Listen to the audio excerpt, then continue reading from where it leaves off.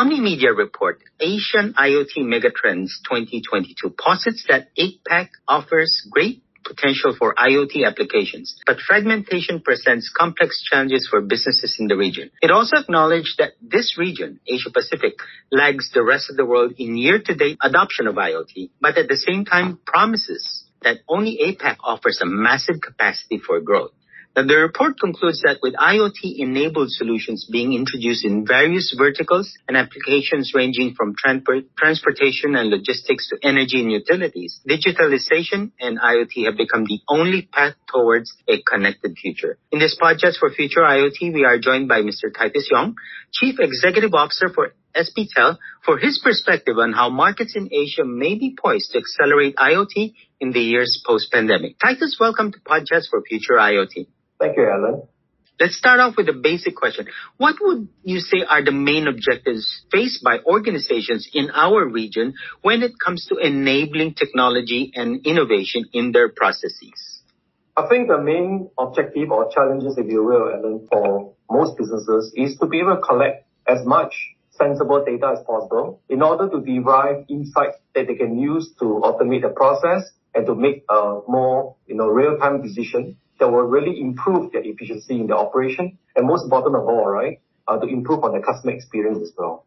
So I think the challenges a lot of them face today is that there are a lot of information that's really generated on the ground, and there are not really much of a homogeneous platform to collect all those information into a more holistic manner for which they can derive insight a lot easily, and to run, a regular motion whereby they could really apply those insights regularly into their operational decision making. I think that is the biggest challenge for them because there are just so much standards in the marketplace. And if you look at a complex organization, such as a transport operator in Singapore that we talked to recently, they have always been looking at embracing IoT, right? To drive automation, to drive digitalization. To them, they probably would need a host of sensors, for example, that speak different protocols, right? And to assemble all those data collectors into one common platform would involve a lot of investment. And many of times, within a large organization, there'll be different vested interest parties from different departments asking for different things. But yet actually the common, I would say, syndicated picture they're looking for requires all the departments to work together. And that requires quite an effort. And so if anybody were to harmonize information, that is a very, very big investment. That's the biggest challenge for a lot of businesses. Okay. Now, focusing on our attention on IoT, since you brought it about already in the first response, what do most businesses know about IoT as it relates to their business operations? You mentioned the transport operator. When you come to them and talk to them about IoT and its potential, what do they really know about IoT? Funny thing you asked that, right? I'd like to give you an illustration what I think most people think of IoT, right? It's like the ocean, right? You can be really at the shallow water or very, very deep waters. If you ask anybody what is IoT, I think you ask 10 people, they might probably give 15 answers, right?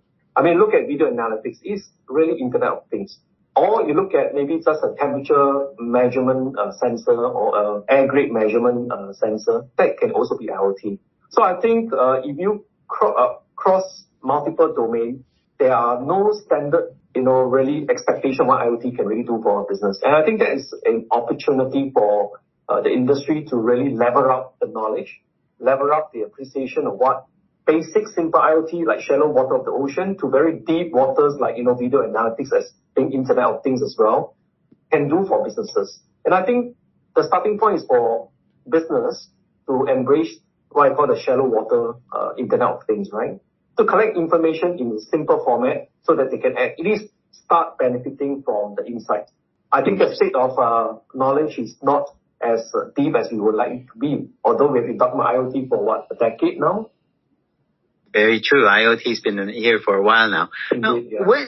The OMDIA report I mentioned actually alluded to the linkages between digital transformation and IoT. So when it comes to these two, digital transformation and IoT, are businesses, including those in operations and in fact technologies, are they able to connect the dots? I wouldn't be able to comment for all businesses, but let's talk about SPTel, right? We are also a telecommunication operators. We have a lot of moving parts from the network at the back end, to the application. We run more than 40 applications just to provide a consistent service, right, to our customers. And I pride in the fact that SPTel in Singapore is probably the most digitalized telco today. And yet we have to really leverage on so many pieces of information on the ground in order to just get one picture as to whether the network is stable for our customers. So I think to really connect all the dots will require the OT player, in my case, the telecom guys, right, will be the engineers running the network, to the application guys who are actually taking the information and kind of putting that into the application management framework to produce an insight, to produce a capability for customer to get their services in a digital manner. So I think it's a long chain, if you ask me. I'm starting to worry how long that chain is. Anyway, the question I wanted to ask you is, if you had to look at some of the clients that you've spoken to or customers that you've spoken to about the potential of introducing IoT as part of either their modernization or transformation altogether, can you highlight where the disconnects are in terms of both their understanding of IoT itself and how it brings value to the business? I would say that in different industries, there are different appreciation of IoT, right? So, for example, in the power industry, IoT is actually a sexy name for OT, operational technology, which they have been collecting the data for a long time, but it's in a very proprietary environment. But today, the same power industry people have come to realize that if they were to deploy the latest generation of sensors, for example, just measuring the vibration of engines, right, or power pumps, right, they could actually get insights that will upstream go up to the maintenance application that allows them to preempt, failure, and therefore automate the process of preemptive maintenance. So I think at the end of the day, there are people who have played with IoT, which in the old days is called OT, and today translating the OT capability and insight into a more automated upstream log to the application can really help them speed up the whole automation end to end. I think that's really opening up a lot of opportunity for the traditional industry to embrace IoT now. Now, I understand that the SPTel is primarily headquartered out of Singapore, but I'm sure you've dealt with customers from around the region. What is your general view in terms of IoT adoption in the region, and where is it more mature, and where do you see there's significant opportunities ahead for those who are willing to adopt technology? Yeah. I can't comment for the region. As you know, SPTel is a local business, although our shareholder is kind of global. But just talking about Singapore, as a context, right? I think IoT is probably well embraced in many of the OT-oriented industries. Just like I mentioned about transport, I mentioned about power industry. I think Singapore is beginning to see also adoption taken up by urban agriculture industry, for example. I don't know about where you come from, but basically in Singapore, we have a vision from the government to supply 30% of our food, right, self-produced in Singapore. And we're talking about agriculture. And that suddenly has generated a lot of interest to how do we actually manage advanced technology, right, to grow vegetable, the real fish, and so on and so forth. And that is really talking about using IoT to drive biochemical engineering to improve on produce of food, for example, in Singapore. So I think I can't comment on the geographical basis, but on the vertical level, I think there is a lot of stronger interest right now for agriculture. I was talking about urban agriculture, and also for power, industry, utility industry, and transport utility industry as well. And of course, for the telco. As we start to hear more leaders commit to and call for their organizations to pursue sustainable practices, how do you see IoT supporting such efforts in the near and long term?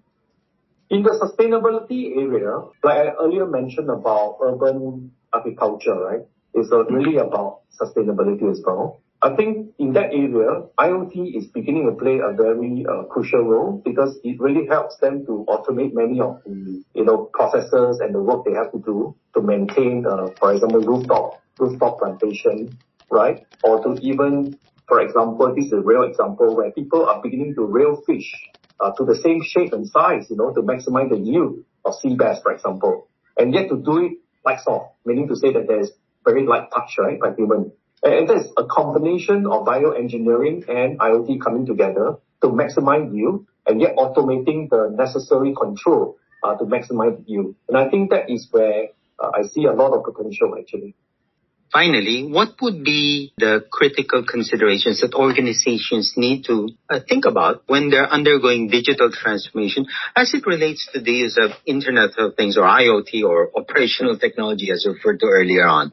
Yeah, it goes back to my beginning part where I talk about the challenges, right? Just to try and harmonize information or data from IoT into something usable that can then be, fit into an automation process would require huge investment, frankly. And so a lot of the businesses are deterred because of the infra cost involved. And so we came in the picture and asked the question, if whatever industry you come from or whatever sensor you're going to use, if they all speak a common set of protocol, right, is there a way we can build a common platform that can be shared? For example, in Singapore, right, we built a common platform that can collect data from Wi-Fi-based sensor to LoRa-based sensor to end-to-end-based sensor because we don't really worry about the communication protocol. We can actually rationalize that on this common platform, right? And because this common platform also provides a common dashboard that can be easily customized to different vertical who needs to have different set of basic analytics on the dashboard that can be customized in less than an hour. I think that really lower the cost to serve, right? And lower the cost to deliver. And most important of all, sensor has to talk to the backend. And that's where we invested in the LoRa wide network in Singapore. They allow sensor to easily turn on, plug and play, right? To talk to a common network so that all these various customers or provider of solution does not need to worry about the middle part, which is the transmission and data collection, but to focus on the use cases, right? And that overall will lower the cost barrier for people to embrace the use of IoT to collect data and then upstream send it into the application for automation process to happen. So we are doing that in Singapore right now. Titus, thank you for joining us on PodChats for Future IoT. Most welcome. Thank you for the opportunity to share my thoughts. That was Titus Young, Chief Executive Officer, SPTel, on the topic of accelerating IoT in Asia. You are listening into PodChats for Future IoT. As always, if you have a topic you'd like us to cover on this channel, simply email us at editors@society.com. We'd also like to invite you to sign up for a free weekly newsletter so you won't miss an episode of PodChats for Future IoT. In the meantime, stay safe, have a great day, and see you on the next episode of PodChats for Future IoT. Bye for now.